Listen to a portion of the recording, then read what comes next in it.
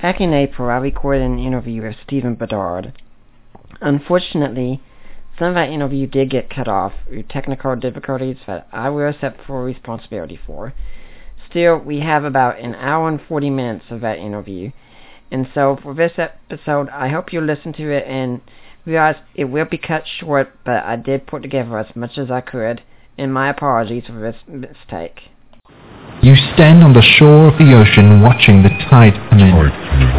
You sense the call of the sea beckoning to take you in further. You step forward little by little, not knowing what to expect, but expecting more. You keep going as the ocean calls you to enter in to deeper waters.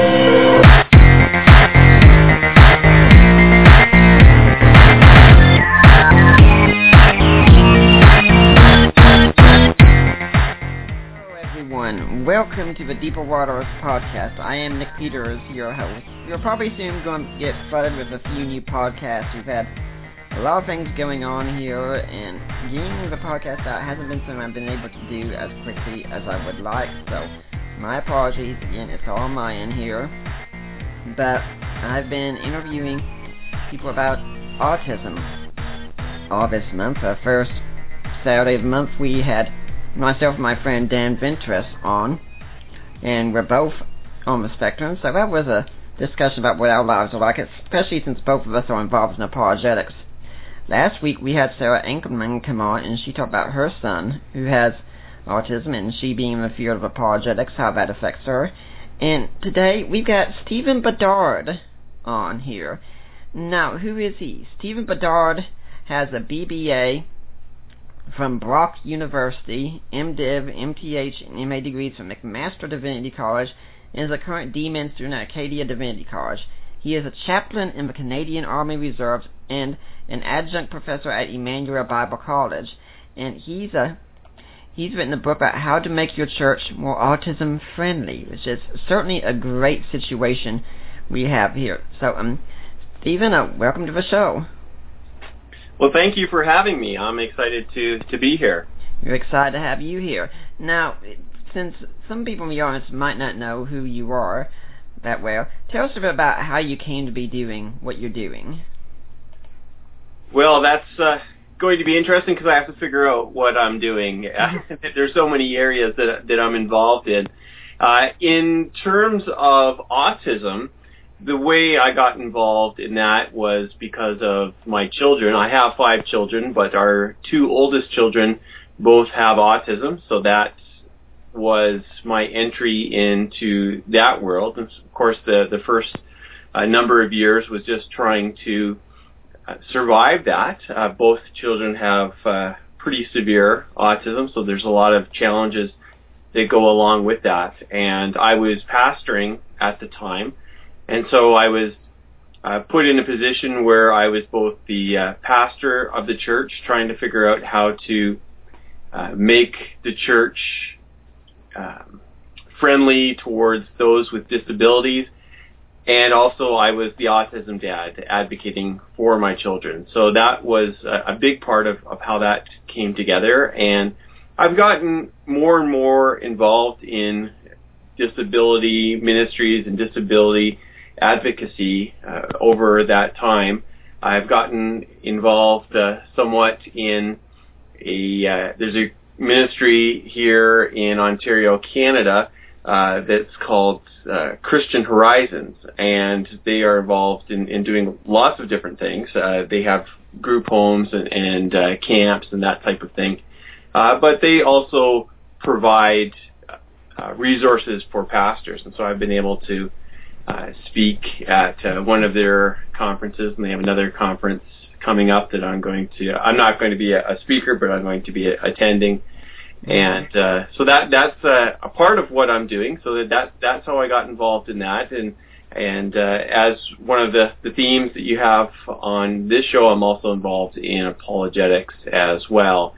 The educational background that I have is in New Testament studies, so I come at apologetics from that perspective, and I've been involved in that for just over 10 years, and that's good as well. And actually, people sometimes ask me, well, how does disability studies and apologetics go together? And I think that they very much go together. There's a lot of questions that overlap. We ask questions of why does God allow things like autism, and that's very much an apologetic question to be wrestling with. Also, I think when we're dealing with skeptics, and you're talking about the truth of Christianity, aside from any intellectual questions about that, they're going to want to know, what is the church doing? And so we can have all the philosophical questions down perfectly, but if we're not reaching out to people who need ministry, people are going to be aware of that, and all of our arguments are going to sound hollow. So that's how those two sides of my ministry come together. Now, with the apologetics front, I'd like to let people know you have a book out with Stanley Porter, actually. Now, that was a pretty big name in the field, and I think it's called Unmasking the Cosmic Christ, right? Unmasking the Pagan Christ. Christ, okay. Yeah, the cosmic part is, now you're testing me here. The answering the cosmic Christ idea or something like that, because the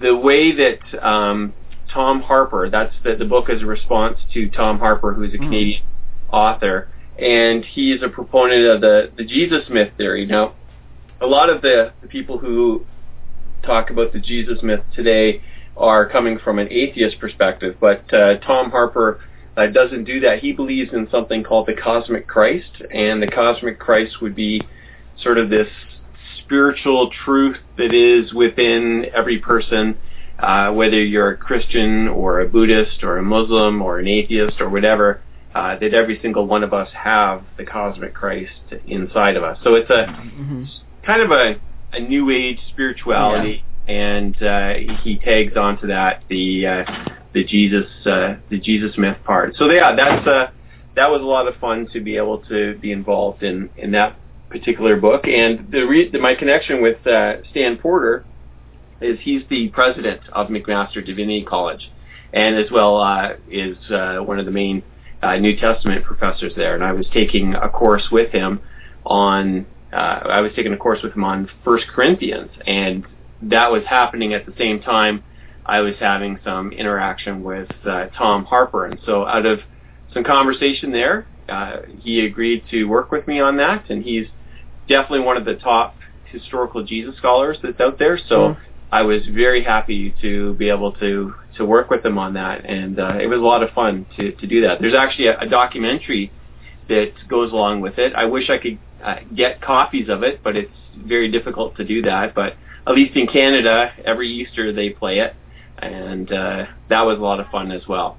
And I'd like to let people know also that this week earlier I did an interview with Julian Charles on The Mind Renewed. I was on there a few months ago to debate Ken Humphreys on the topic of Jesus' existence, and we did a whole interview on mythicism, and it was, after it was edited, it was an hour and 53 minutes long. It was a little bit longer, about 2.5 hours to have a whole conversation. So yes, I know what it's like to be interviewed for a long time. But if you all go to the Mind Renewed website, you can find it there. I think it's episode 106. But today, we're not talking about mythicism as much as it's a very fun topic to talk about. We're going to be talking about autism. Now, Stephen, when we say autism, what are we really talking about? Well, autism is a neurodevelopmental disorder.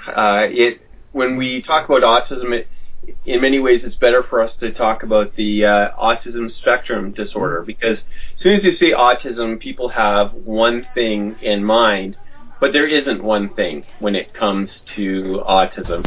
It definitely is a spectrum where people can go from really any level of intelligence. There are plenty of people with autism who have PhDs, and then there are other people who have global developmental delays and are not able to function at the same intellectual level as their chronological age.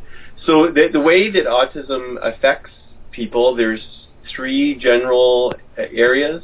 One is communication, one is learning, and one is social interaction. And those are the 3 main areas that it affects people. Yeah, when you said people usually have one thing come into their mind, I was thinking most people were probably thinking something like, say, Rain Man, or Little Man Tate, or Sheldon Cooper, for instance. That's right, yes. Well, I still remember when my son was diagnosed. He was 2.5 when he was diagnosed, and my first thought was Rain Man. And I thought that it would just be, I thought that he would be someone who would be very distant, who would not really be interested in interaction or anything like that, which wasn't the case. He's very affectionate and emotional and can express himself. He doesn't express himself with words, but he is able to communicate in other ways. So even with our family, our 2 children both are considered on the severe side, and both of them are considered, or they are nonverbal. And I'll talk a little bit what nonverbal is, because there's a lot of confusion about that term. But so that would make it sound like they're almost exactly alike, and yet they're not.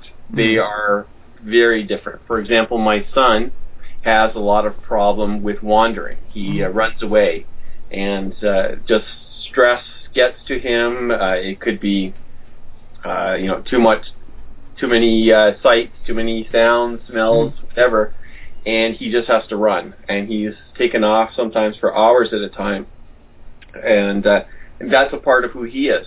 But that's not a part of who my daughter is. If I go out with her, she's not going to try to run away from me. She'll just grab a hold of my waist or walk with me arm in arm, and that's who she is. It doesn't even enter her head to take off.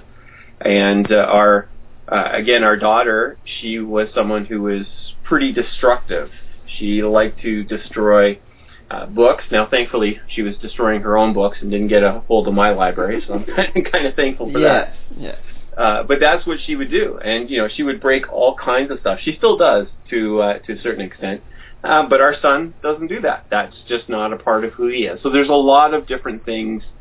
Even when people are put into the same general area of the spectrum, they're still very different. I like to say that people with autism are as different from one another as people without autism. It's just the way it is.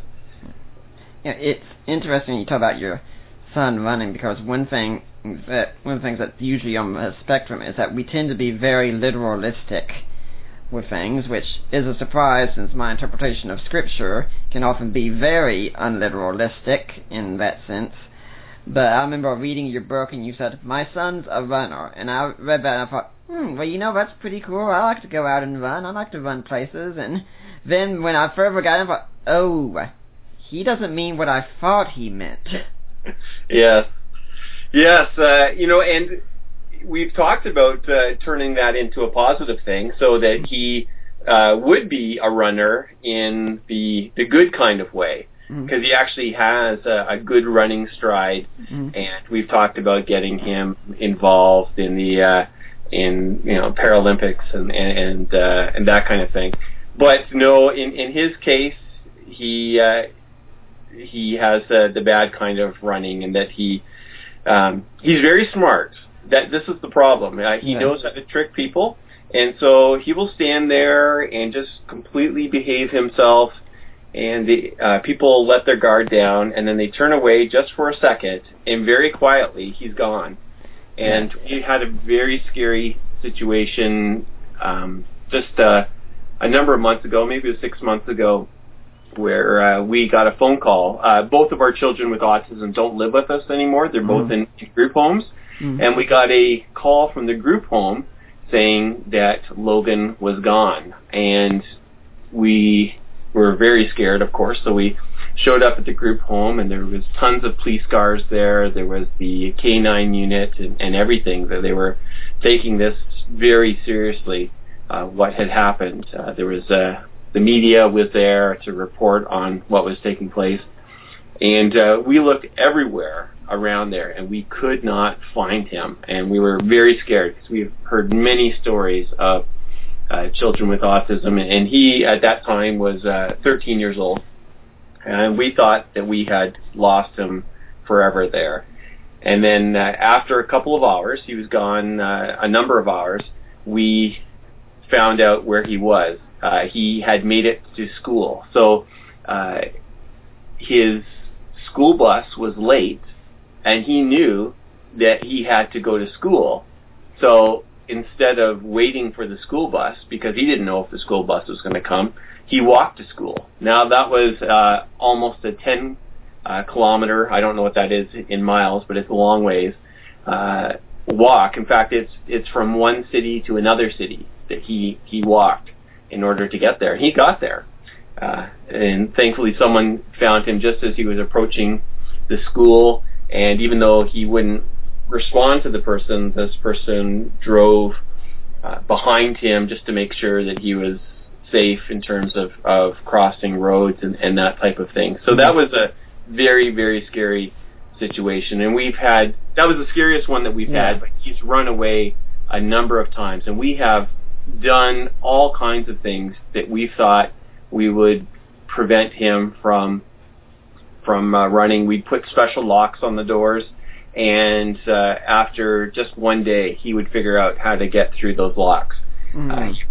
He's extremely intelligent, so I sometimes say he's too smart for our own good, because he knows how to use his intelligence against us. And I would love to be able to hear from him what he's feeling when he's about to run. What is it that makes him do that? But we're just not able to have that level of communication yet. Honestly, when you talked about how you can talk with him and he turns and he runs pretty much. He disappears if you glance for a minute. I start thinking of those old Batman cartoons that I used to watch, where if you turn away on Batman, he's gone, out the window, something like that. I mean, is that kind of thing you're talking about there? That's exactly what he does, yeah. Yeah. Now, when you also talk about people on the spectrum, that even if they're on the same level, they can be vastly different. And I was immediately thinking, well, that certainly fits my own wife and I, that I'm the one who would prefer to be by myself, be reading my book, have my studies going on. We had the snow here back, February, March or so recently, and she couldn't stand being snowed in and saying, get me out of the house, get me out of the house. And me, I was thinking, I got my Kindle right here, I got my books here, I think I'm going to catch up on some good reading here. And I'm the one who's very much into the intellectual learning, although she is when it comes to animals and art. And she's much more the artist. I'm the thinker, she's the feeler, so yeah, we can have vast differences. That is so true, and in one of the things I try to touch on in the book, How to Make Your Church Autism Friendly, is to encourage people not to make judgments based on previous experience. I would say it's almost worse if someone has experience with one person with autism before. It's almost better for a church to go into it with no experience, because if you go into it knowing just one or perhaps two people with autism, you're just going to assume that new family that comes into your church who has a child with autism, that they're going to be the way the other person was. And you can't make that assumption. We don't make that assumption with children who don't have autism, so why should we do it with people who do have autism? Because, again, if someone had my daughter in their Sunday school at first, they would think, okay, she's great, she stays where she's supposed to stay. And then a year later, if my son came, they would think that he would be the same way. And yet, if they had the same level of attention towards him, he'd be gone before they knew it. So you can't make those assumptions. And even in terms of intelligence level, our son, I think, it's really hard to test it, but I think that he would be around normal intelligence or perhaps slightly above for his age, whereas our daughter is, she's 12 years old, and she's probably at around the intellectual age of about 3 years. And so, again, they would express themselves in a very similar way, and you might look at them and say, okay, yeah, they're both at the same intellectual level, but they're not. And so those are things that it's very dangerous to make those kinds of assumptions. That's one of the main things that churches have to do in terms of being autism friendly, is to just get away from this idea that autism is this monolithic situation where everyone is exactly the same. And at the same time, people who are familiar with autism should be more open to the idea that people who are behaving differently could be on the spectrum. I mean, this is something my wife and I look for when we see children and people that behave differently. We kind of discuss that. You think he could be on the spectrum? When I had Sarah Inkman on the show last week, one of the things I told her is that if you go up to someone at your church who's in a wheelchair, you're not going to challenge them to a foot race. That would just be rude and insensitive. But if someone comes in with autism, there's not going to be a big glowing sign over their head saying, "Hey, autism right here." But when we go up to these kind of people, we often assume they're just like neurotypical people. That's right. Yeah, that's one of the challenges of autism. When you have something like Down syndrome, you see usually there's some kind of facial features that tell you that this child has Down syndrome. So you immediately adjust your expectations according to that. Now, even that is dangerous, of course, because there's many high-functioning Down syndrome people, but you at least have tolerance. So if you were in a grocery store and you saw that child with Down syndrome having a tantrum, you would say, oh, well, obviously that child has some challenges, and you would have sympathy towards the parents and might help out in some way. Whereas autism, there is nothing obvious. As you said, you can look at someone with autism, and there's just no features that tell you that there is something that is different. And so one of the things that's really difficult for parents is being in a grocery store or some other public place, and a child with autism has a meltdown. Now, a meltdown is not the same thing as a temper tantrum. A meltdown is a whole different level. And there have been many times that strangers have seen this happening and have made judgments towards parents, like, why aren't you taking control of your child? Why don't you make them behave? And I've heard many stories of this, and I've even seen videos on YouTube where people have videoed it when a stranger is doing something like this. And it is devastating to parents. They know what's going on. They know why this is taking place. And it could be something as simple as the child thought that they were going to be picking up Oreos at the grocery store, and they get to the grocery store and they're all sold out of Oreos. That would be enough to start a major meltdown. And there's nothing the parents can do that's going to prevent that from happening. Now, they probably know the child enough to have some strategies to help them get out of it, but it's not the parents' fault. Autism just makes children and adults respond in ways that perhaps other people don't understand. Now, one thing I'm thinking about right now is that you said at the start, when we talk about this with apologetics, we can ask why God allows autism to happen. And at the same time, when I about it, I was thinking that I'm not sure that everyone would agree with something like that, because if you ask me, my being on the spectrum, for me, it's a blessing in more ways. Yeah, I've got some hindrances and things like that I have to work on, but the way that a mind can work on the spectrum, it's really different, I think, and I think that gives me advantages. My wife, on the other hand, if I came out of the cure tomorrow, she'd be one of the first people in line, and I think it could help her out as well. So, I mean, I think we have to be clear about when you're on the spectrum, I'm not saying you are saying this, but when you're on the spectrum, it doesn't mean everything's a nightmare, because many of us can live very good lives and really enjoy ourselves. Yeah, that's true. Everyone responds in different ways, and they have different attitudes towards that. And there, within the autism community, there is a huge difference of opinion towards different treatments. So there are some parents out there who aren't looking just to have their child be safe.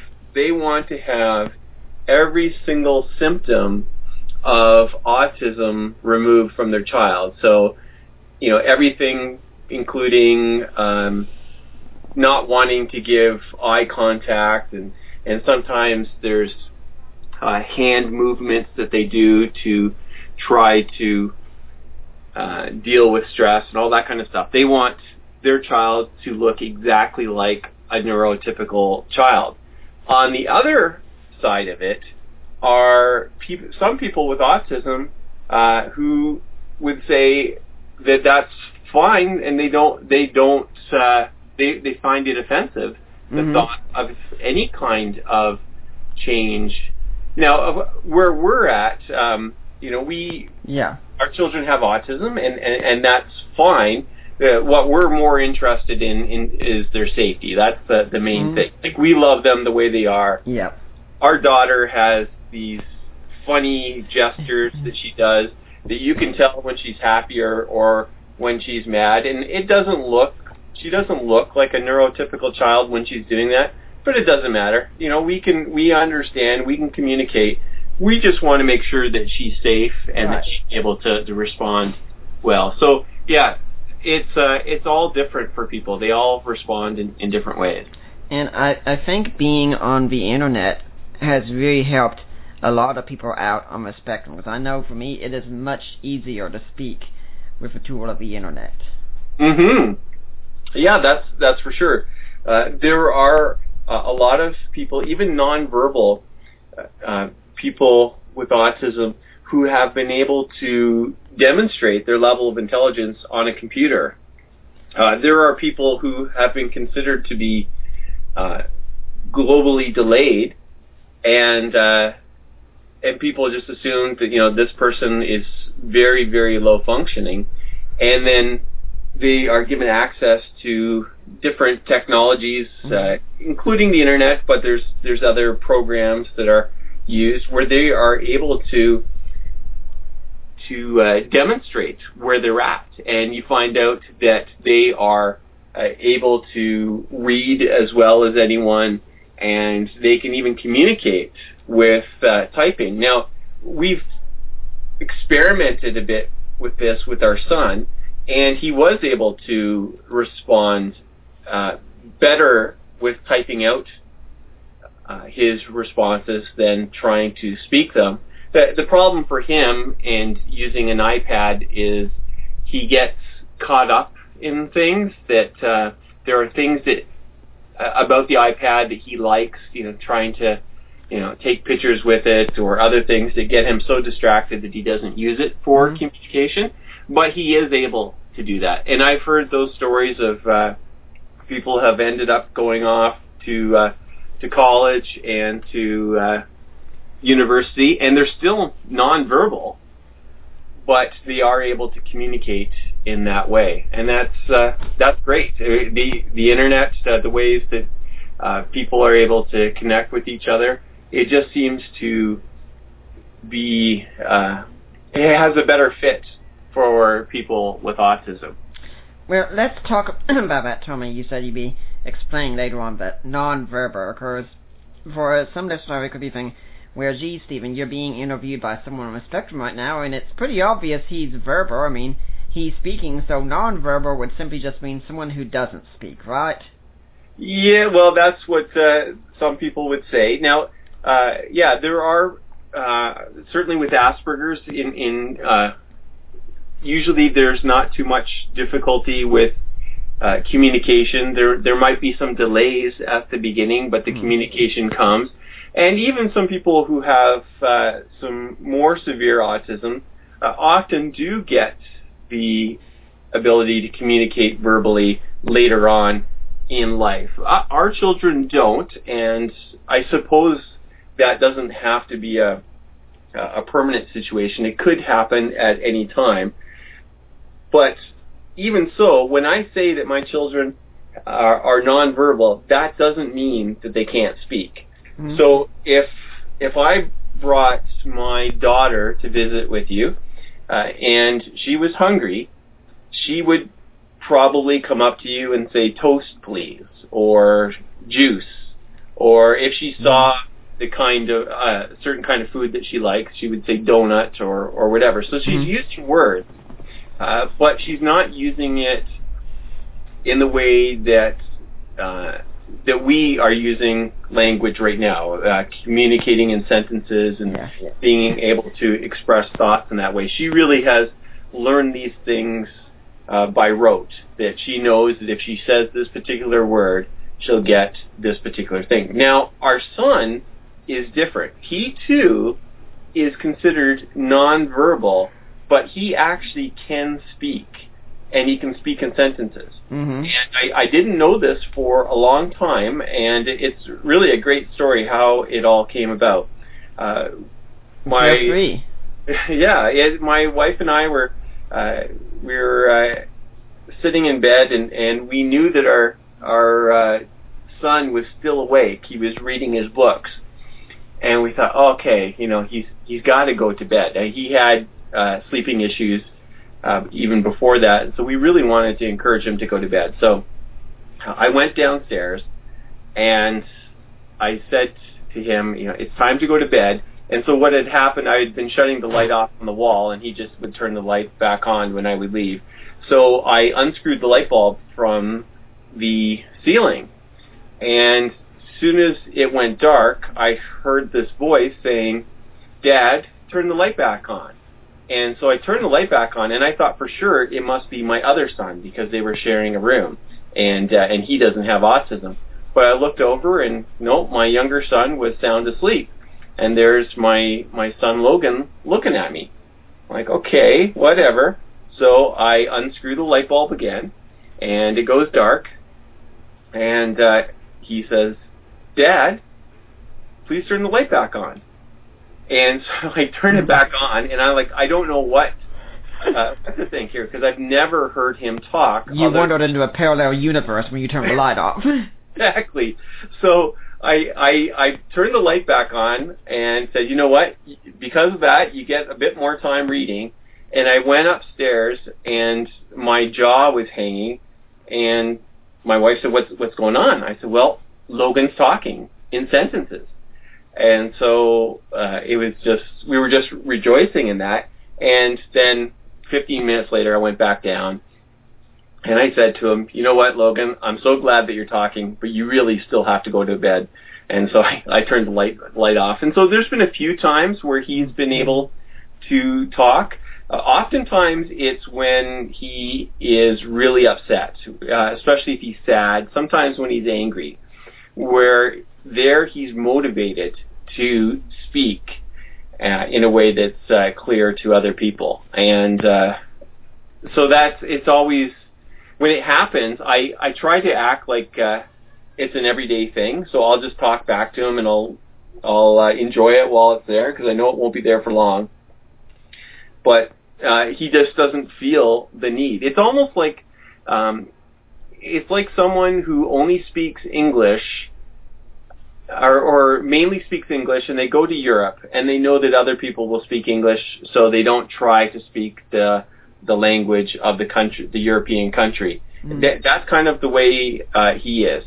He can speak, but most often he can get along with just doing his other stuff, whether it's using the one word or using gestures and that type of thing. He has another interesting way of communicating. He scripts lines from movies. Oh, yes. And you would think that what he's doing is using that line to say the words that he wants to express. But that's not exactly it. It actually took us a long time to realize what was going on. What he's doing is picking lines from movies that express the emotion that he's feeling. So if there's a character in a movie who's angry, he will say that line not for the words, but for the emotional expression in the tone. So that's what he'll say. Or the same thing if he's happy. If there's a line from a movie that expresses joy, he'll say that. He's not too worried about what the meaning of the English words are. He just knows that that's expressing his emotion. And it's very interesting. Now, we understand why he's doing it. Not everyone else understands it. So we were in church, and our pastor was preaching away, and our son just said, and not in a quiet way, because he doesn't care what people think. He just says, "Just kill me now." And it wasn't because he was upset with the sermon or anything like that. It's a line from The Lion King. I think it's Lion King 1.5 or something like that. That it expressed what he was feeling. Again, not the words, just the tone of it. And so he said it. And so that we've learned that that's his way of communicating. Not everyone else gets that. You really have to know them. I'm kind of wondering how many people are in the audience have been saying "Amen, brother, amen" at the same time. Well, I think that I have been in church services where I wanted to say that. Yes. How did your pastor respond? I think you put this in the book, but how did he respond? Yeah, it wasn't so much that particular time when he said that, but there was another time we were there, and oftentimes our son, he will moan and make some strange noises. And again, it's the way he deals with the not just stress, but all the things that are coming into him, the sounds and everything else. He tries to deal with that by making these weird sounds. So he was making some loud sounds during the sermon, and our pastor stopped and said, "Isn't it great that everyone is welcome here in church?" And we just felt like so blessed that he did that, because we know that he's making sounds, and it's not that we are encouraging him or anything like that. Sometimes people will look at us like, "Don't you know your son is making sounds?" Well, yeah, we know way more than you. We can tell when he's just about to make the sound, but that's the way it is. And if you want to have your church to be autism friendly, you're just going to have to deal with it. That's what happens. And in order to learn how to deal with this, I mean, you can just deal with it in terms of babies, right? Like, babies have always made sounds, and what happens? People will give the mother a dirty look until the mother gets out of the sanctuary with their child, so they will stop making the sound. Well, that then comes over to how churches deal with autism. Mm-hmm. What happens when a person with autism makes some sounds? They're expected to take that person with autism, who might not be a young child, they could even be a teenager, like our son is, and they're expected to get out of the sanctuary. Well, that's not right. That's not the way it is. Now, I understand if someone is having a meltdown and is completely being disruptive, of course. I mean, anyone knows even the parents of the person with autism knows enough to do that.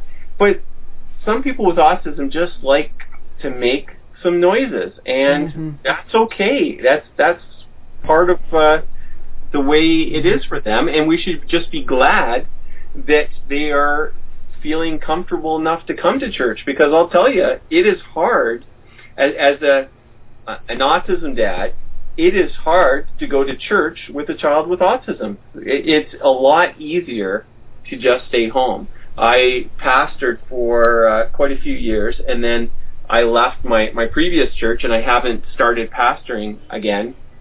And when we left that church, there were many Sundays, more Sundays than any, that we would just stay home, because why bother trying to do that? Why deal with people having the funny looks and whatever? On one of my blogs, I tell people, if you're going to start doing one thing in order to become autism friendly, get rid of the stink eye, get rid of the dirty looks, because that is the worst thing that you could do to a parent who has autism, to give them that look, like, how dare you bring a child into our sanctuary that is making a sound. It is the worst thing. So, yeah, that's. I'm glad that we have a church where our pastor welcomes not just the sounds of people with autism, but babies and anything else that's going on. We just have a very welcoming church.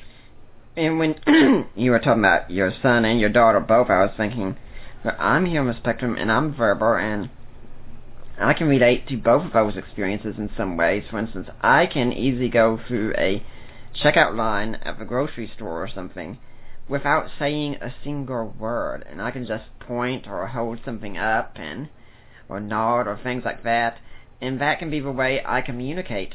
Sometimes that's just what happens, and it could be a situation where I might feel really nervous and just start handling things in that way. And there are many times, fortunately, when I might freeze up like that my wife doesn't freeze up at the exact same situation. She can snap me out of it pretty easily. And then on the other hand, when you talk about your son making noises, and I mean, my wife was one of the first ones to hear me making some strange noises, and she realized pretty quickly, that's a tune from a video game. That's what he's humming. Because I get those tunes stuck in my head, and sometimes, depending on how I'm feeling of a situation, that's going to determine what kind of tune you're going to hear from me, because it's something that will match what I'm often feeling at the time. Yeah, that's very interesting. Yeah, you can see how that works. And I suppose if we looked at different levels, that there's lots of people who have done that. We just don't always. It's not always as obvious. But yeah, it's interesting to hear that you experience the same sort of thing. Yeah, I'm thinking, in fact, of one time with the gestures and such, that something that I'm sure you saw from your kids on the spectrum is that we have very unusual diets a lot of times.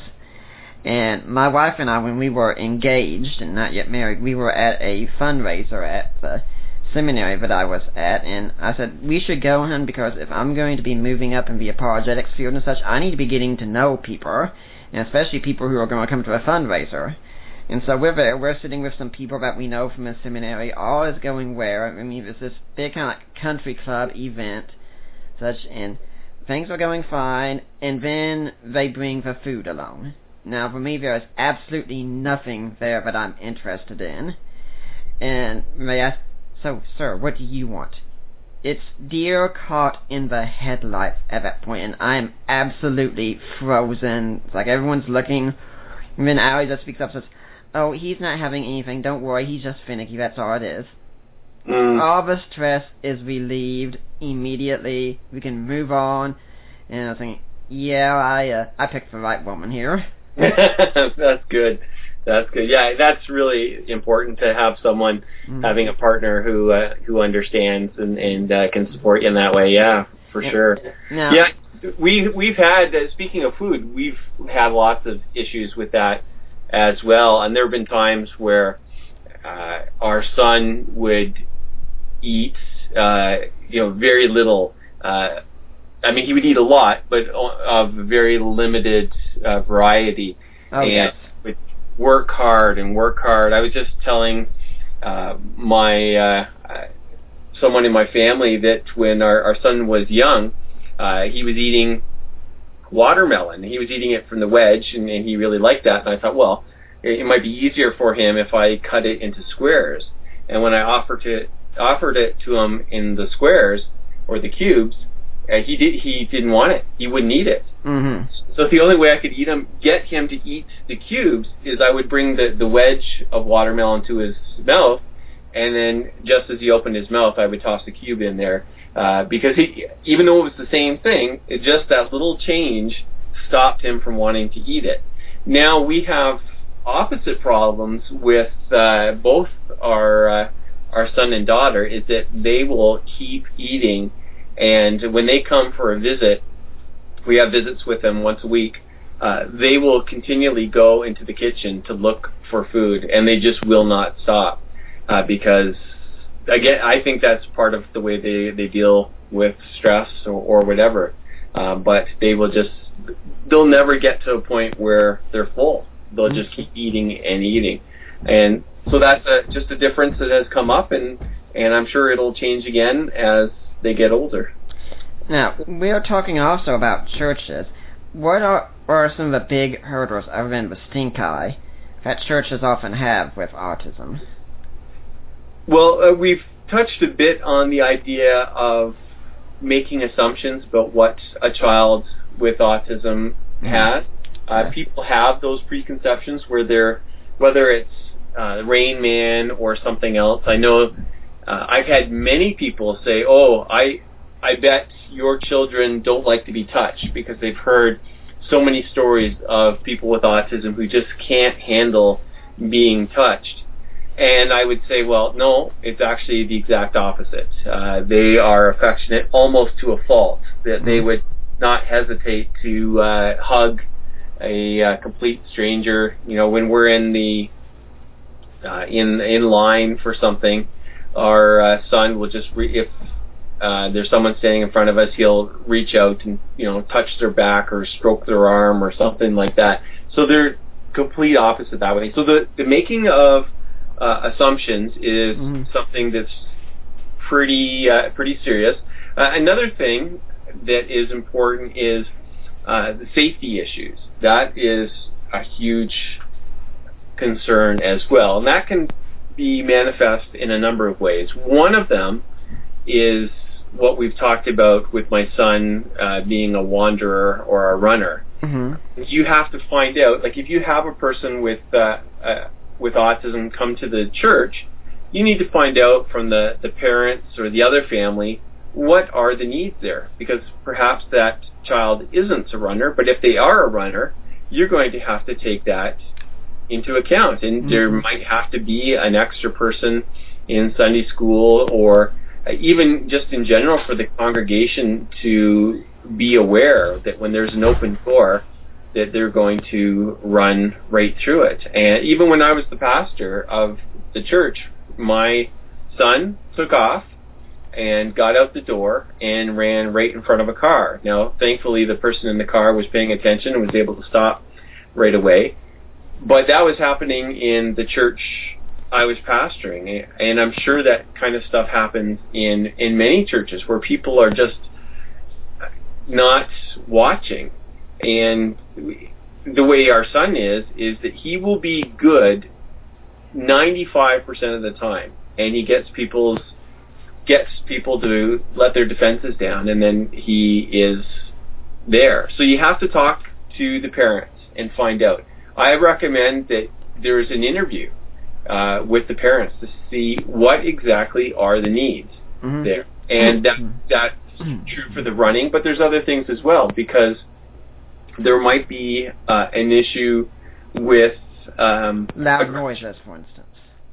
Pardon? Loud noises, for instance. Loud noises, yeah, to see how they're affected by that. The one I was thinking of was aggression. Sometimes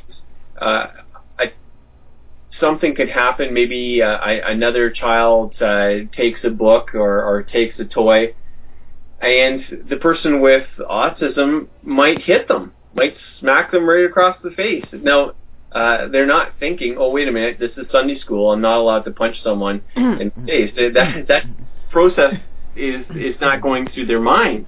They're thinking, wait, you took what I had, or you took what I want, and I want it back. And so those kinds of things happen. Our daughter, that's the way she is. She's done that kind of stuff in school. She's even done it to her teachers. So you have to have those talks with the parents to find out what will set them off, what kinds of things will get them upset. We talked about food, and the food thing is important to know, because if you try to have a snack and it's something that they will not eat or something that they're really afraid of, then you don't do that kind of thing, because it will get the person upset and you could have a meltdown. So those are some of the things that I would want to do.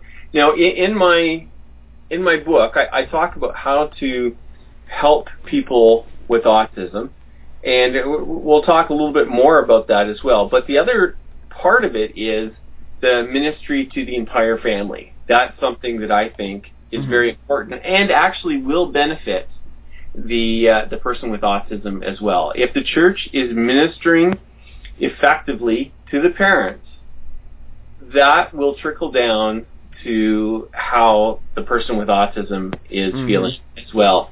And I don't think churches really think about this. They just think, oh, we have a child with autism, we will have a safe Sunday school, we will have some appropriate curriculum, and we're good.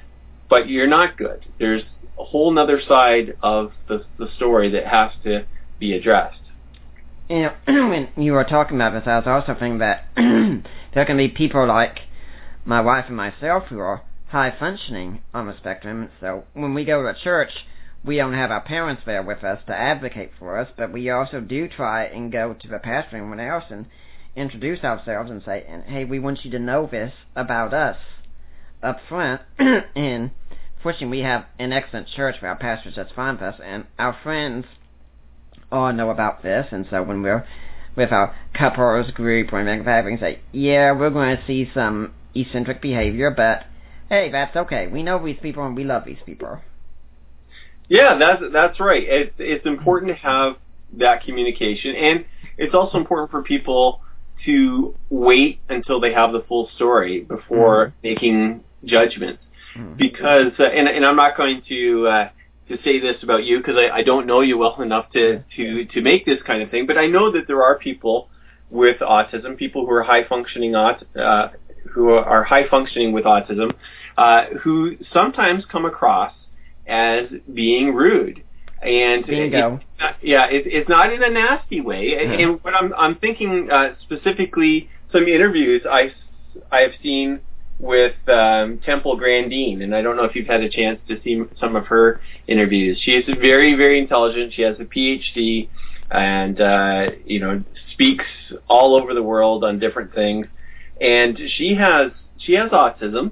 And in some of the interviews, like when she's done talking, she just takes off her microphone and puts it down and walks away, because in her mind, the interview's done. Whereas someone else might wait until something else is said, and maybe we'll sit around and chat before getting up and leaving or something else. And Temple Grandin is not trying to be rude. She's not trying to do anything bad. It's just in her mind, the interview's done, and she's going to do what she does. And I've talked to some people also with high functioning autism on the telephone. I'll talk with them, and when they're done, they hang up. They don't necessarily say goodbye or anything like that, or there's no wrap up to the conversation that some people might expect. When they're done talking, they hang up. And again, there's no intention of being rude. It's just that's the way they communicate. Now, thankfully, in those cases, I knew that the person had autism, and so I figured that there was going to be something about that, and so I was willing to deal with that. But as you said, you have that conversation with your pastor, you have that conversation with people in your couples group, and when people know, they're understanding. Yeah. As long as they know why it is that certain things are happening. Yeah.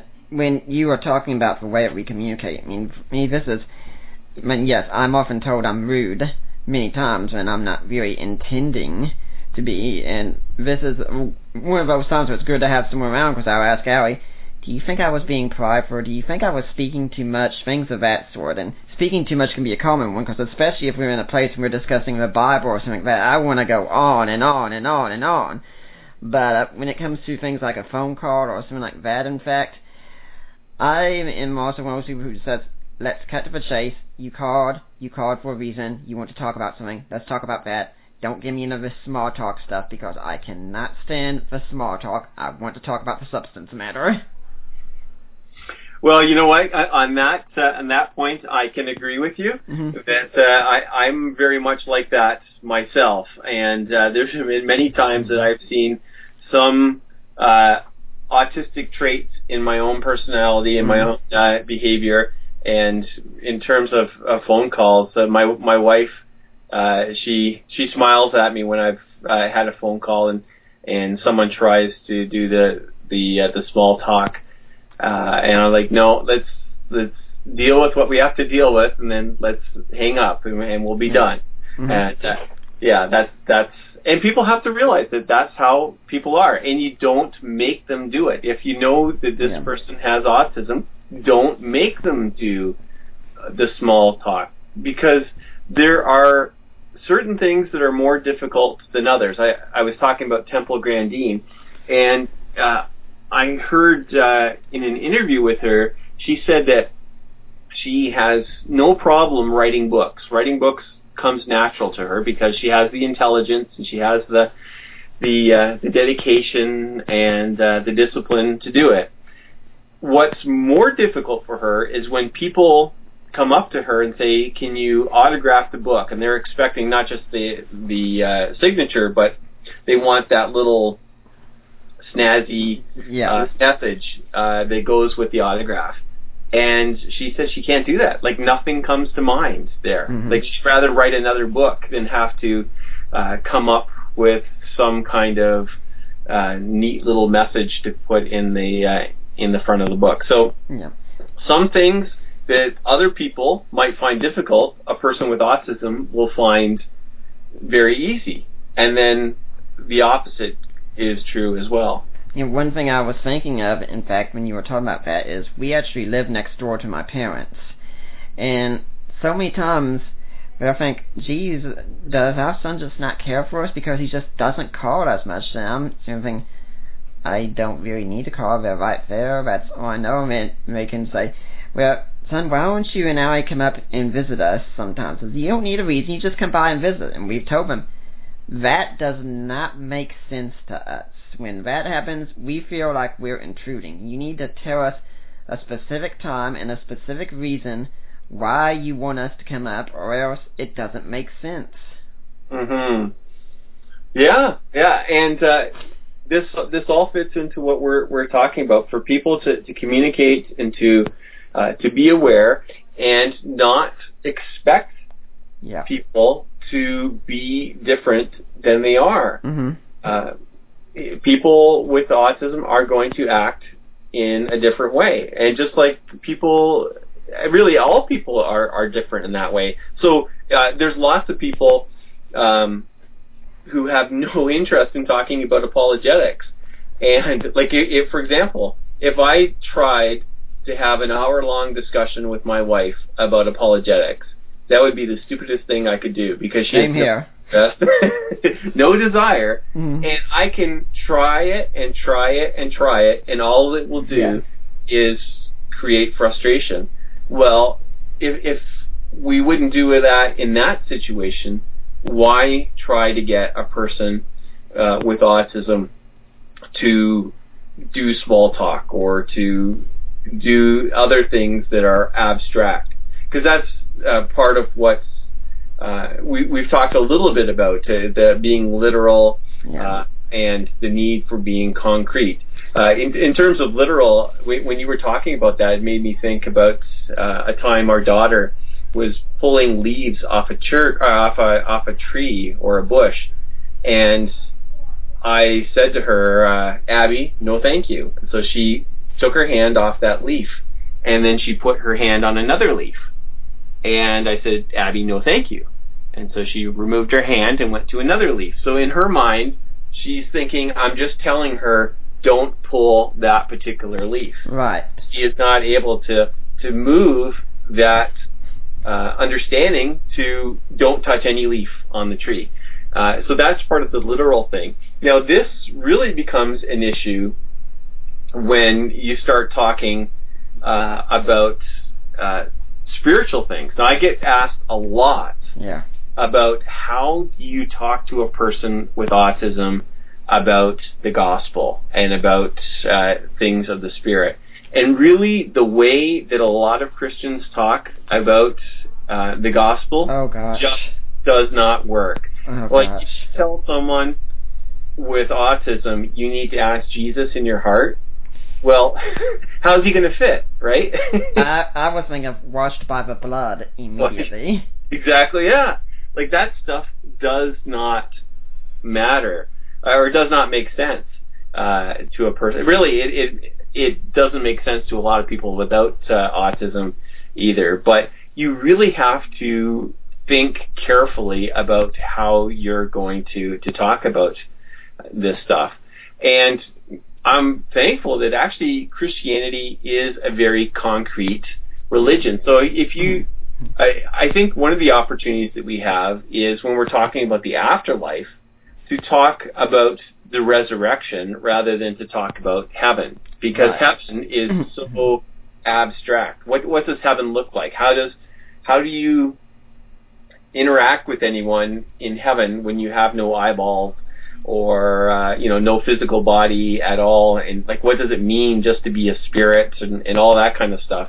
It's hard for anyone to understand, but if you start talking to someone with autism like that, there's going to be a whole added level of confusion.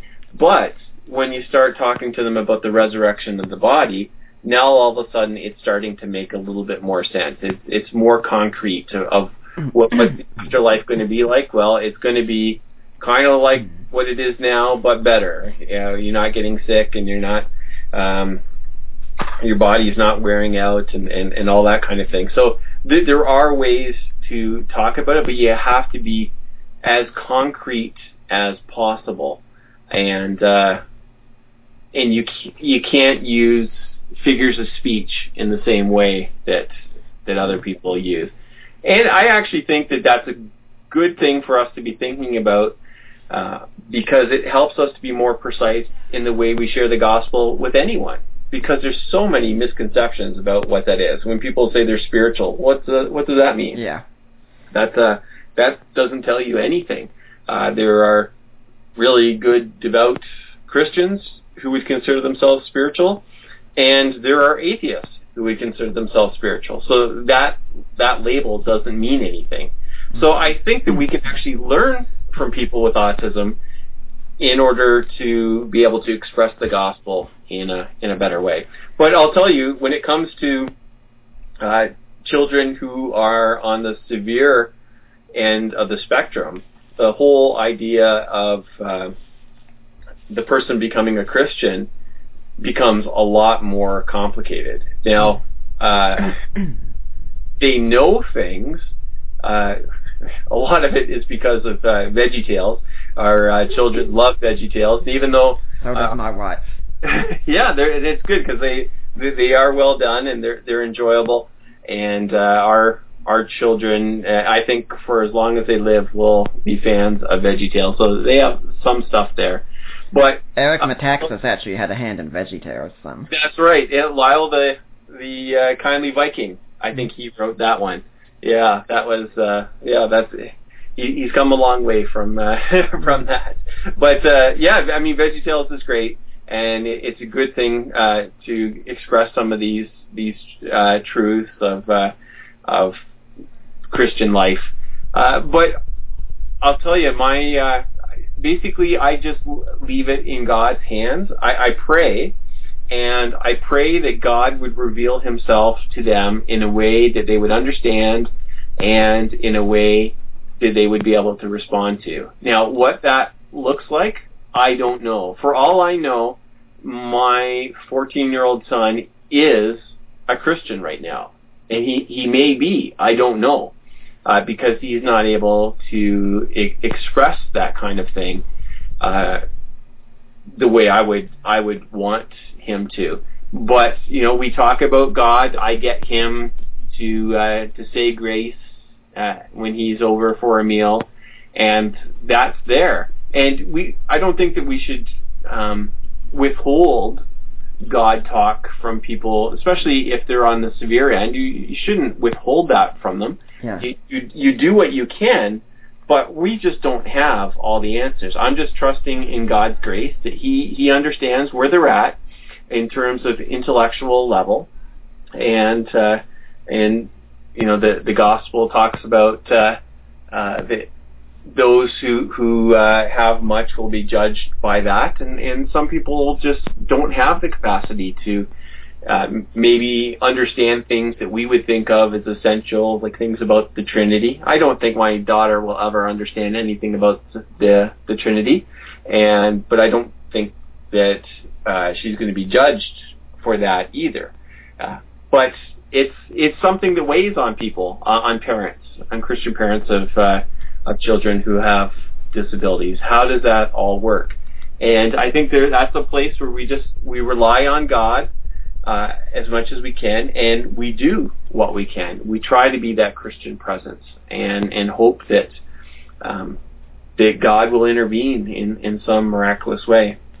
Well, I'd like to remind everyone that right now, this is the Deeper Waters podcast. I'm your host, Nick Peters, and we're talking with Stephen Bedard right now on how to make your church autism friendly. But if you're listening next week, my friend Paul Compton, I went to Bible college with him and shared the same seminary for a while, and he's a pastor in New Hampshire now, and he's got a son with autism as well on the Asperger side, and he's going to be here talking with us.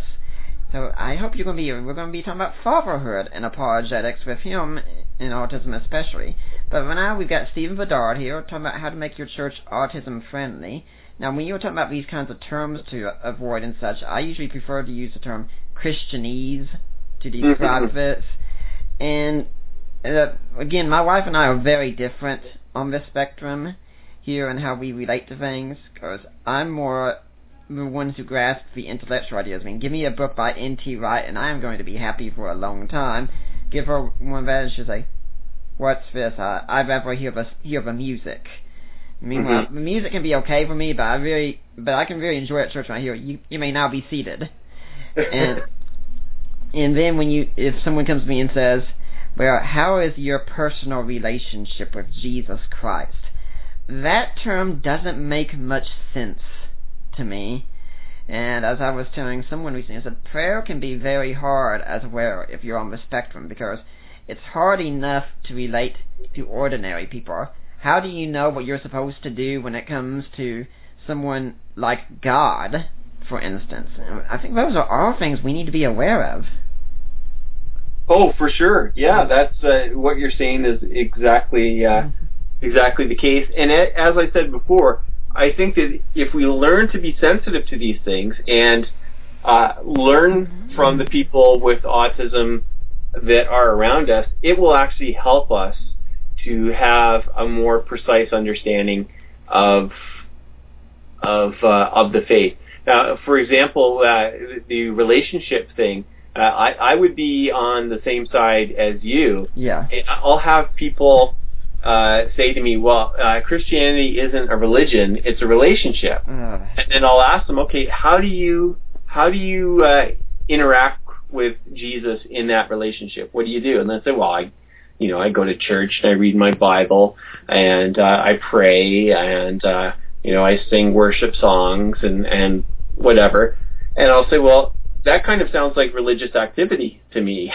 So yeah, I'm fine with the relationship with Jesus, but the way you have a relationship with an invisible person or someone not that Jesus is invisible, but someone you can't physically see in front of you is a lot like religion. And so, yeah, that's where I'm at. And again, as I said, I have some of these aspects to my personality where autism just seems to make sense in the way people interact and interpret things. So I actually think it's going to make all of us better to listen to these voices. And that's part of what it means to be autism friendly as well. Autism friendly doesn't mean you let people with autism into the church and you deal with them and hope they don't make too much noise.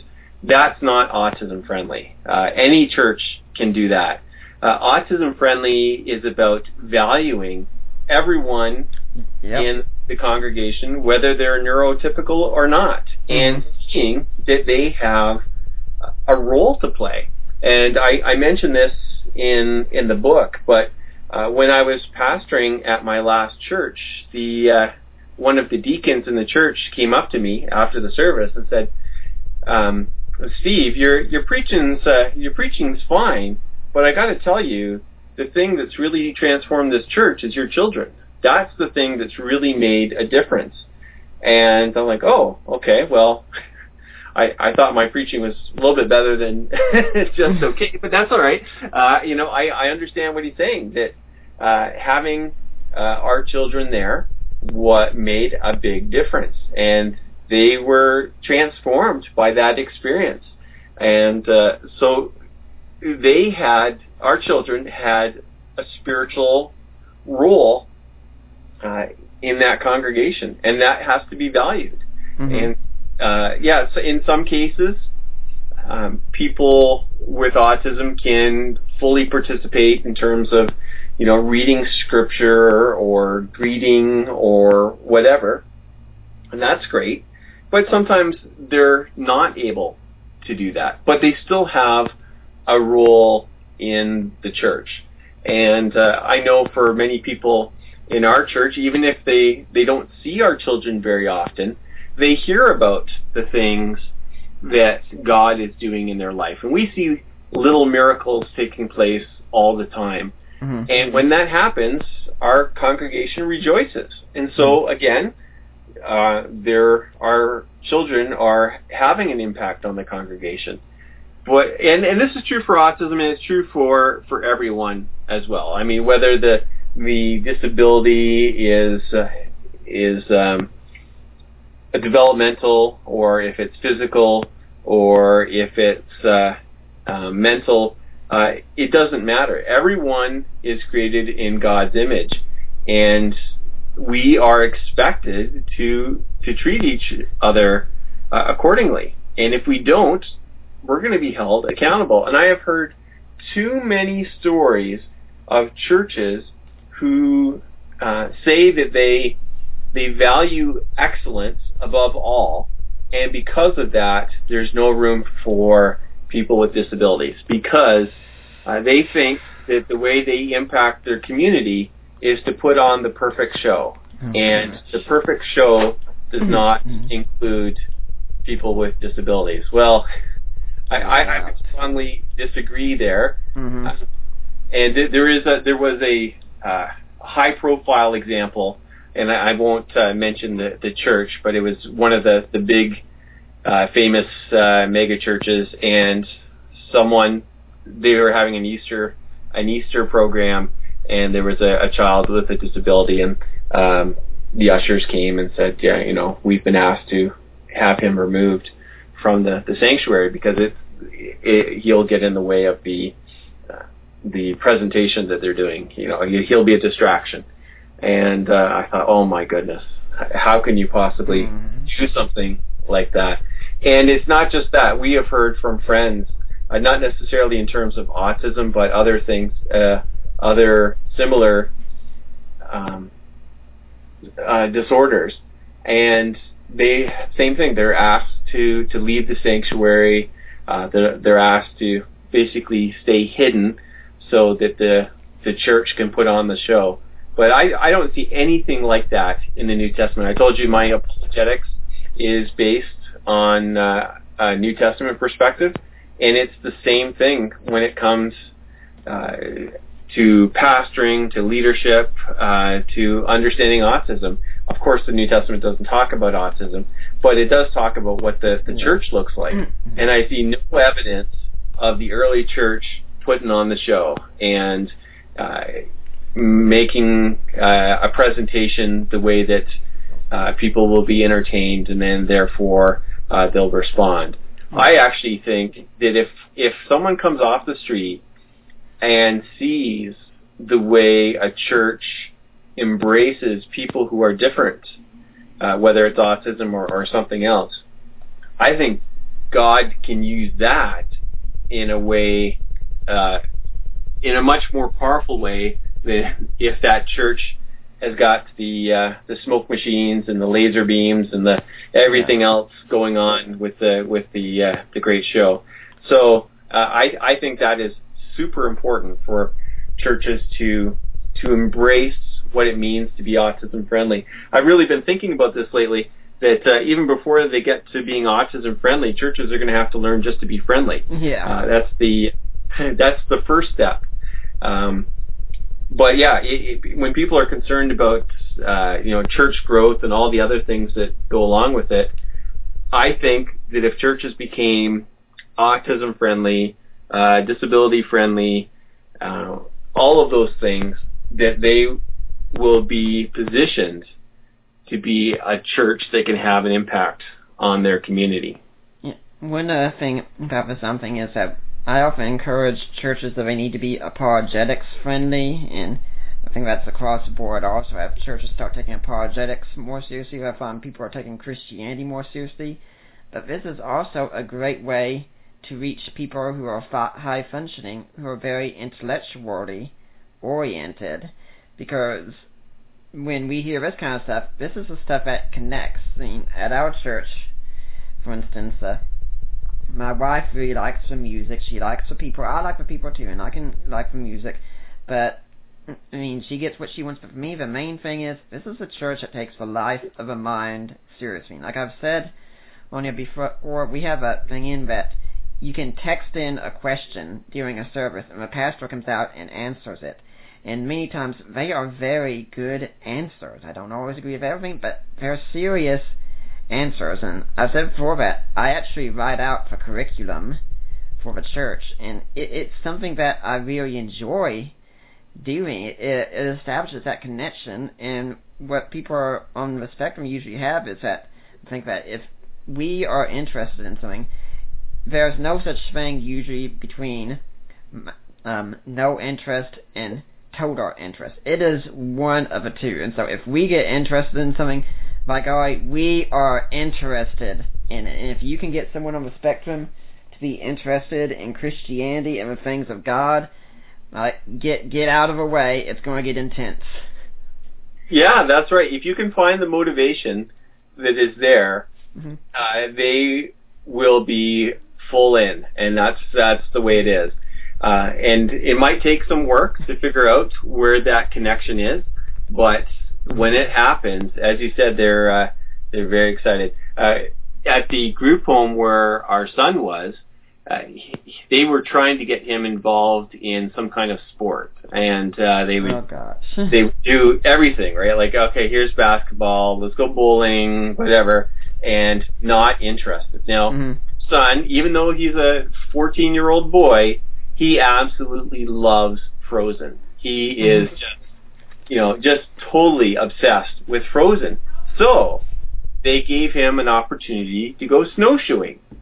Well, wouldn't you know it, he is a pro at snowshoeing because that's in Frozen. And the instructor who took him snowshoeing was convinced that this kid had done it before, that this was not the first time he was on it. And we explained, no, he's never been snowshoeing before, but he's motivated now because there's a connection with something that he's interested, and he's willing to put his full effort. So if you can do that in that way, there's got to be ways to connect people with God based on where they're at. So that could be an intellectual arguments, intellectual expression of the faith. And for other people, it might be something like art. That's what's going to get them. That would get my wife in.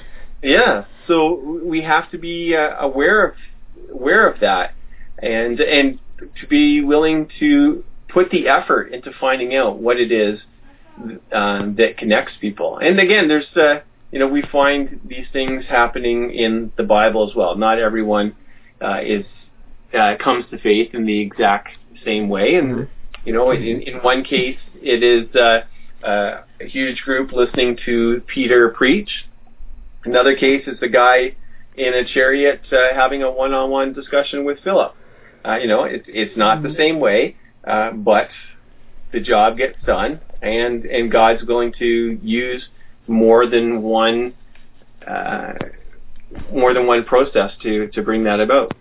Yeah, I'd like to remind everyone at this point that you're listening to the Deeper Waters podcast here, and we really try to bring you a great product regularly, but that costs time, and research costs money, and things of that sort, and folks, we could really, really use your support. I know we're in trying economic times, but giving is something very, very biblical, and especially the apologetics ministry, if you support it, because you see what's going on in the world all around you, and the apologetics ministry is, especially here in America, it's probably the main force keeping us from having secularism or the New Age movement or even the homosexual movement take over in our country today. That we need people who are going to defend Orthodox Christianity, and that's what we try to do here. And I would just love to get your support in doing that. Say, hey, I like this work that you're doing. I like the work that you put together to get these great people on for the show. And Stephen, just my humor there. I'm very sarcastic. and I like the blogs that you're putting out. I want to be behind all that. And if you can do that, we would really appreciate it. Just go to deeperwaters.ddns.net. That's my website. There's a donate button there. And when you click that button, you'll go to Risen Jesus. That's a ministry of Mike and Debbie Lacona. That's my in-laws right there, Allie's parents. Have you gone to the right place? Yes, you have. You make a donation there, and then you email me. My email's on our page, or you email Debbie and say, hey, I made a donation, and I want to go to Nick Peters. I want to go to Deeper Waters. She will make sure that we get our donation, and it will be tax deductible. Now, we also do have ebooks that are available. I've co-written 2 right now. Actually, 3 now, I think about it. I've co-written Defining Inerrancy, and co-written our latest one, Groundless, which is a look at Dan Barker and his atheism and the Freedom from Religion Foundation. I co-wrote with an atheist a book where we dialogued on God and natural evil, and I have my own ebook that I've written called A Creed for the Ages, a look at the Apostles' Creed, and if you purchase any of these, then some of that will go to support us here at Deeper Waters. And then we have a link to our store on the side, and if you purchase books through Amazon that we recommend, we'll get some of it. Yes, I still need to update that. I'm a terrible procrastinator in many ways. I plan on working on that tomorrow. And we would just need your support in all this. Monthly donors are best. And please also consider going to iTunes and leaving a really good review. I really love seeing those reviews. Stephen, do you have any organization or ministry you'd like to encourage people to donate to? Well, if someone wants to donate, I would suggest that you donate to Deeper Waters. That would be that would be my suggestion. I do have a ministry, but I don't really have donations as a major part of the funding of that. So people are welcome to purchase my books, and you can get them on my they're available on Amazon, but you can find out what they are on my website, stephenjbedard.com. But if you have I'm not set up at all in terms of giving people charitable receipts. So if you're looking for a donation, please consider donating to Deeper Waters.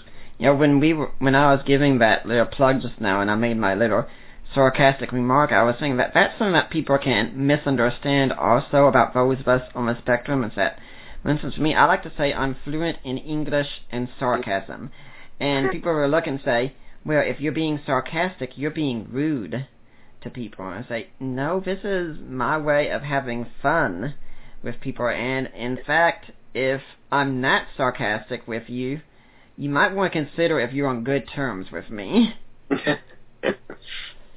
Yeah, that's I've fallen into that myself. My sense of humor is a little bit different than some people's, and not everyone gets it. And sometimes I've made the mistake of trying to use my humor on the internet, and the internet doesn't necessarily get it all across. And I've said things that I thought were funny.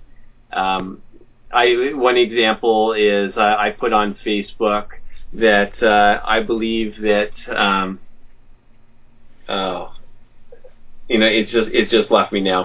That what is it when the Holy Spirit goes away? That's apostasy. No, with the apostles, that the gifts of the Spirit died with the apostles. Cessationism. Cessationism, that's right. So I put on Facebook, I believe that cessationism died with the apostles.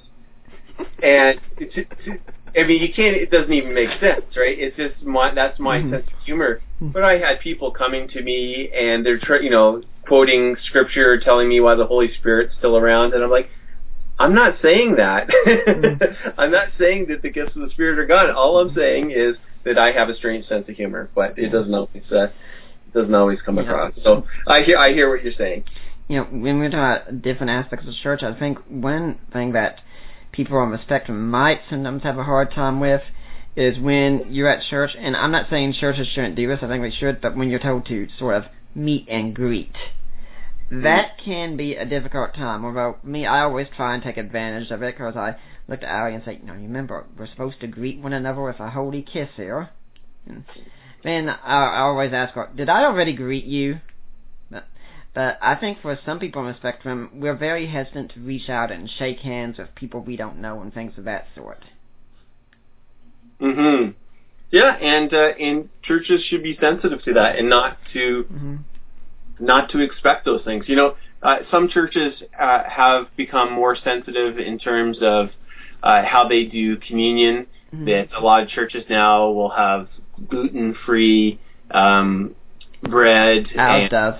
Yeah, and sometimes they'll have water instead of the grape juice for people who can't have the sugar and that type of thing. And that's great. But take that right across the board and just be sensitive to everyone's need, not just in communion, but in the way worship is. One example that I give is if you have people with autism regularly coming to your church, it's probably not the right place to have long meditative prayer. Sometimes services that say, we're just going to spend, 5 minutes in prayer, a silent prayer, and we're just going to bathe in the presence of God. Well, you're just asking a person with autism to make all kinds of noise. I mean, they can't handle that. I can't handle that myself, really. Yeah, I'm done after 1 minute. Yeah.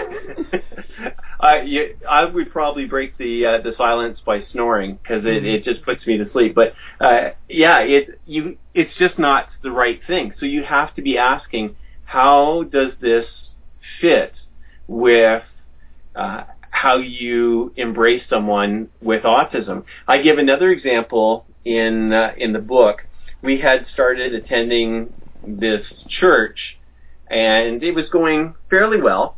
And then they decided to make a change in which they had the coffee time in the middle of the service. So they'd have half the service, and then everyone would get up and walk around, and they would have coffee and visit with one another. And then after 15 minutes or so, sometimes longer, then they would go back and sit down and have the rest of the service. Well, our son couldn't deal with that. He knew, based on his previous experience attending that church, that when people get out of their seats and start drinking coffee, that it's the end of the service. And so we would have to leave halfway through the service, because that's where he was at. He was just not built to have that kind of change happen in the service. And so if people are taking autism friendly seriously, then they have to be aware of these things. I'm also thinking that sometimes during a service, it might not be a bad thing if someone on the spectrum is also allowed to do something else that wouldn't be noisy, but something that they can do as well, because many times if you're on the spectrum, it can be difficult to get your mind fixed on just one thing at the time. Yeah. We have to be creative in finding out ways to make those connections. I completely agree. Yeah. I'm thinking, for instance, that my in-laws took a little while to get used to me, because they'd be talking to me and I'd be sitting there and I'd have like the phone, the Kindle or something like that, and I'd be doing some sort of game or something, and they'd think at first, well, he's supposed to be talking to us and he's just playing a game. That's a bit rude. And then they realized after a while, no, he's actually fully involved in the conversation. It's just the way his mind works, that he has to have multiple things to keep him occupied. I sometimes think this can be something that makes it difficult for me to rest at night sometimes, because I don't have those multiple things going on. Even my wife and I are watching a TV show, still got the Kindle open, something of that, so I'm doing two things at once. That's right. And this is part of the whole awareness thing that needs to be going on. And that this is what's great about April, that we can have autism awareness, and we can get these little things out that many people just do not know. Like, I think the idea that there's something called autism out there, that there are many people with autism out there, that people are aware of. But all these little things, a lot of churches have absolutely no idea, and that's why I'm glad that you're doing this for the month of April, and having these interviews where people can share the nitty gritty of what it's like to try to interact in church with autism, whether the person has autism or whether they're a parent of someone with autism, because this has to get out there, and people have to be aware and have to be tolerant. I mean, there's so much talk about tolerance in society right now, and aimed at certain groups. But what I'm not hearing and is not getting out there is the importance of tolerance for people with autism and with other disabilities. And I think part of what this is sort of a pet peeve I have. It's because other groups have the lobbying ability and the money to get out there to say, we want our rights lifted up. Whereas, someone like my son or my daughter, even when they become adults, they're never going to be able to do that. They're never going to be able to stand up and say, I want legal changes, I want this to be put in place, or that to happen. So that my rights are protected. It's just not going to happen. And so we have to, the church, I think, has an opportunity and a responsibility to do what we can. That doesn't necessarily mean legal changes, but we at least have to demonstrate and proclaim that everyone is created in the image of God, and that people with autism need to be respected and embraced, not just tolerated, but really welcomed into the church, because they are as much children of God as anyone else. Yeah, I'm also thinking that one aspect worth discussing that many people on the spectrum are very different on is that of eye contact. That if I'm talking to someone, very rarely will I look them in the eye, and when I do, it has to be a strained focus. I have to mentally tell myself, making eye contact, something of that sort. There are some exceptions I see to this kind of thing. When I'm talking to Allie sometimes, if I have to tell her something really important, or I want to tell her something very affectionate, I say, "Hon, look at me here." And I'll wait until she can look a lot of times. And then I've also seen her with a counselor, and the counselor, if she wants to stress something, she will say, "Allie, look at me," and say it. But you really can't expect that a lot of times with people on the spectrum, and it's not because they're being rude. Yeah, no, that's the same thing with our children, and we've had people thinking that it was rude and trying to make them give eye contact, and there's absolutely no reason for that. If they don't want to give eye contact, they're not going to give eye contact. Mm-hmm. Now, it has been interesting to watch as they have gotten older that they sometimes will now give eye contact with certain people. Like my daughter, she's very much a daddy's girl. She is so connected to me, and so she gives me eye contact all the time. She loves to just put her face into my face and just look me in the eyes, and that's who she is. Now, she won't do that with other people. She'll might look at their face but not look at their eyes, or she might look around in some other direction. But that's who she is with me. And my son, what I'll do is I'll be watching television, and I'll just happen to glance over at him, and he's looking at me in the eyes. And then as soon as he realizes that I saw him do that, he'll look away. He wants to look at me, but he doesn't want me to see that he's looking at me. So those things happen. It has nothing to do with being rude, because if you think about it, it's really in a way a social construct. This idea that you have to look at someone in the eyes. I mean, why not look at a person's nose when you talk to them? Yeah. I mean, it's not as if the eyes are the person. Yeah, there are even some cultures where if you look someone in the eyes, it seems like it's taken like a challenge to them. Exactly, yeah. So there's nothing that is essential for that, and people have to realize that everyone's different, and it is okay. And when you try to push something like that, when you try to make someone do something that they're uncomfortable with, it just makes them frustrated and not want to be there. Yeah. This isn't exactly autism, but for one example, I am not a hugger. I do not like to hug people. I love hugging my wife. I love hugging my all 5 of my children. I don't want to hug anyone else at all. And sometimes I'm at churches.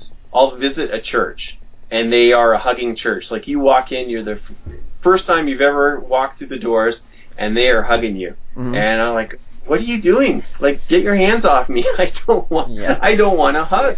And by doing something like that, you're making these assumptions that everyone else has to be like you, and that just doesn't work. I realize that the intention there is to say we are a friendly church, but there's other ways to demonstrate that friendliness. And I think being sensitive and respectful towards people who are different is perhaps a better way to demonstrate how it is to be friendly. Yeah, I'm thinking of 2 different things right now. First off, that I'm kind of like you in that regards. I don't really like being touched, except for by my wife, and then it's like I can't get enough of this stuff here. But anyone else, it's no, I don't want to be touched. Okay, it's a boundary that's been crossed. And then when we lived in Charlotte, there was a lady that we knew that really liked spending time with Allie, and I said, she's nice, I like her, but she's so huggy. She comes right up, she hugs me and things of that sort, and I don't like it. And all I did was I called her and said, hey, Allie would like to spend time with you, but yes, she just doesn't want to be hugged by you and things like that so much. And I was kind of scared to say something like that, because someone could take me and said, oh, okay. So she just stopped doing that around Allie, and they had a wonderful friendship from that point on. It was just fine. Well, that really reinforces one of the main things I've wanted to get across here is the importance of communication. Right. If we can express And I realize that sometimes the child with autism is not able to communicate the way we want, but the parents will know. The parents will know if that person wants to be touched or not. That person will know the kinds of behaviors that are acceptable and that kind of thing. So if a church wants to be autism friendly, take the time to do your homework, sit down with the parent, and even have a one-on-one with the child as well. Get to know the person before you make assumptions of what ministry is supposed to be like, because you could end up making it far worse just with your good intentions. I think one thing you also talk about in the book is that when you have some people who especially know how to take care of the children with autism, every now and then someone else should take over so the parents can have a sort of good date night or a night to themselves, and the parents would just really appreciate that. Yeah, churches are looking to how they can help a family with autism, and they're thinking, we don't know what we're supposed to do. We can't do therapy. So what is it we can do? Well, one of the most important things to do is to support the parents, because it is really hard to have to take care of a child with autism and then have enough emotional energy to give to one another. So it is really, really difficult. Those regular date nights are very, very important. And so if there is someone in the church who is able to do it, and sometimes it helps if the person has the training or has some experience in that way, but it doesn't always have to be that way. There are some people who are just natural at doing this type of thing. And if you can find someone in your church who is able to do that, to say, you know what, we're going to look after your child tonight, and you go and do what you have to do. Go out for that date, go out for dinner, go to a movie, whatever it is you have to do, and you do that. That family will feel so blessed. Mm-hmm. And that, as I said before, that will trickle down to the child, because even though some people with autism may not demonstrate emotion as much as some other people, they are still sensitive to emotion. So if they know their parents are they're at the end of the rope, they just are so stressed out over things, they know that. And they also know when their parents are feeling calm, when they're feeling more content and they have a bit more emotional strength, they know that as well. So if you do that to do what? Hello? Hello?